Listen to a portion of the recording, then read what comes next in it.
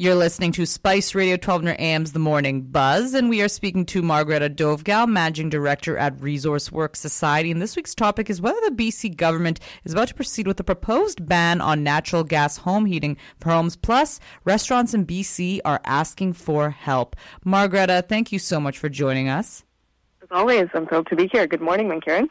Now, last week, the province was hit with a snap of extreme cold temperatures. Both the electrical and natural gas systems hit records on their utilization as BC households turned on the heat. Nevertheless, the province continues to consider a ban on home heating appliances exclusively powered by natural gas. Tell us more about that. Yeah, it was definitely quite cold last week. I actually found myself in northern British Columbia, and thank goodness for all the different energy and heating options that were available to us at that time. Hearing from friends in Vancouver, it wasn't exactly comfortable. It was, lows hitting -12, -15, even I heard some places. So it was a difficult time, and, we were so grateful to have abundant energy resources at our disposal. Unfortunately, Alberta, just our closest neighbors, I actually fared a little bit worse. They had even colder temperatures and found themselves importing a tremendous amount from other jurisdictions, suffering some serious threats to the reliability of their grid as everyone turned on the heat, whether that's baseboard heating, heat pumps, natural gas, furnaces, all sorts of things just to stave off the frigid temperatures.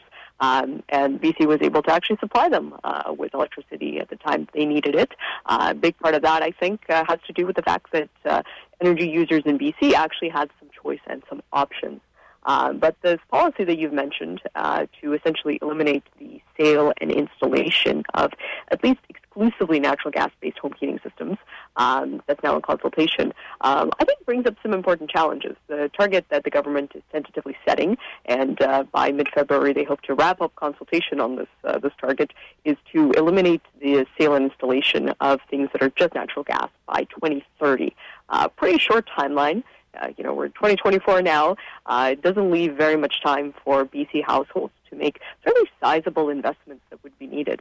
But last week was ultimately a reminder that it's not just a matter of comfort or, convenience. It's fundamentally a matter of survivability when you live in a northern climate where extreme cold can pose a significant hazard to human health and wellness. Same is true for the stability and security of your infrastructure. Lots of pipes bursting and other things like that happening when extreme cold hits. It makes more challenging to even drive, not just whether it's snowy, but everything from your internal combustion engines to an electric vehicle struggles a little bit when temperatures get that low. And the reality is that we rely on a variety of energy sources to enable us to survive these kinds of things. There was also an announcement last week from BC Hydro about a massive investment, $36 billion in the next little while, for a variety of upgrades to the electrical system in BC. They're expecting much more demand, not just coming from things like cold, but population is growing, there's increased electrification, and they're certainly making a start in this direction, but still lots of concerns about whether they'll be able to add enough capacity to support these ambitious goals, like essentially forcing consumers to switch to electricity instead of relying on natural gas, which has been serving them well for quite some time. And what impact could such a policy have on BC households? Well, I think affordability is implicated in two very significant ways. The first one is the capital and operating costs of switching over. It's much more affordable to run natural gas systems.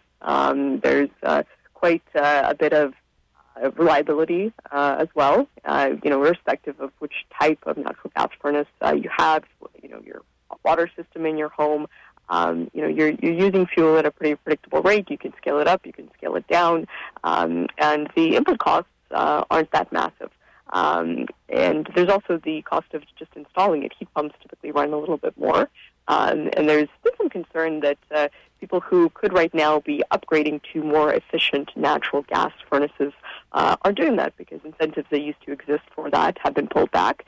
And those households, even with incentives and bonuses, can't afford the installation of a heat pump system, that puts them at quite a disadvantage.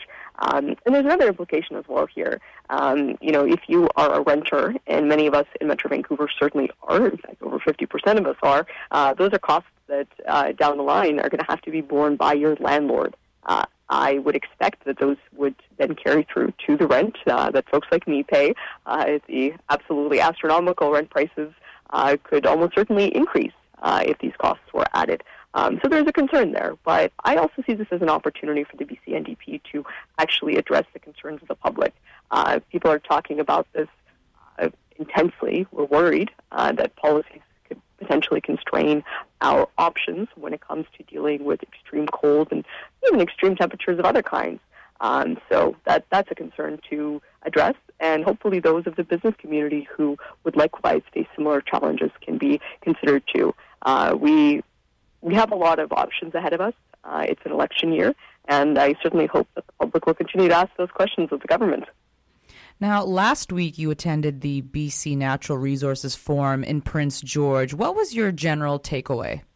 Yeah, I'm essentially getting this sense that the business community, or the natural resources portion of it, that is to say forestry, mining, oil and gas, depending on how you define it, renewables, they're trying to determine whether what is seeming like a new tone from the provincial government, a more conciliatory one, one that recognizes the value of jobs and investment, will actually carry through to policy. And there's a lot of stuff that the provincial government is in the process of looking at, amending, changing, or advancing.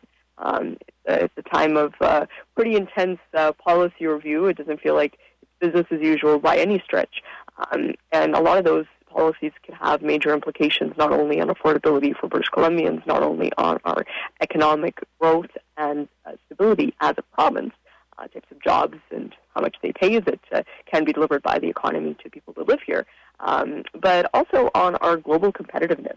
And if we're finding ourselves in a situation where the net impact of policies is that industries that have a historic basis in British Columbia can no longer continue those activities, can no longer continue growing them, that could have huge impacts on people's well-being. So, this being an election year, it's expected that there would be a change in tone. I do think it's certainly creditworthy that they are acknowledging the value of these jobs, but the proof will be in the pudding, and the pudding has not been baked just yet. One last thing, we also want to chat about concerns raised this week by the BC Restaurants and Food Services Association. What's going on there? Yesterday they hosted a town hall, and I believe it drew several hundred attendees from the restaurant sector, as well as tons of provincial and local politicians, senior civil servants, and they all came to just talk about the woes and challenges that are facing anyone who runs a food business in BC. The message is pretty simple. Restaurants across BC are struggling. Over half are not profitable right now. And the reality is the costs, for a variety of reasons, have gotten very high. A lot of the challenges they're facing are pretty familiar to business owners of any kind across the province. There's a labor shortage that's making it hard to find people to put into essential jobs to keep your business running, whether that's servers, cooks, dishwashers, even delivering drivers to support the supply chain. There's also a concern with regulatory complexity and uncertainty.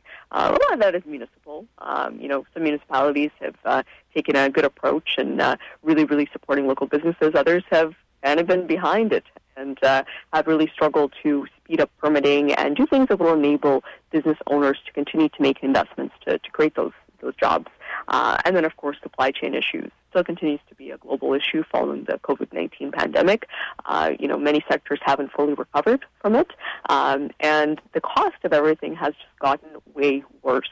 That's a factor that is really affecting businesses because of the especially narrow margins that restaurants typically have.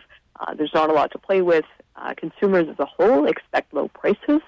They don't respond super well to prices going up, even when the cost of delivering those goods and services goes up. So that puts restaurants in an especially precarious place.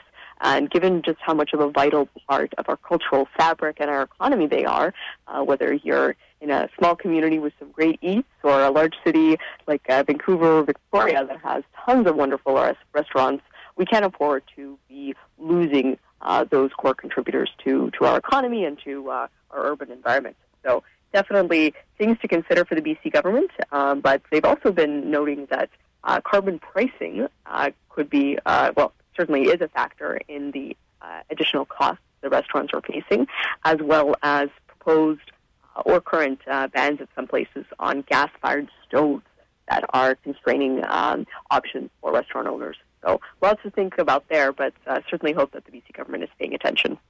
Margareta, thank you so much for your time. We really appreciate it. You take care. You too. All the best.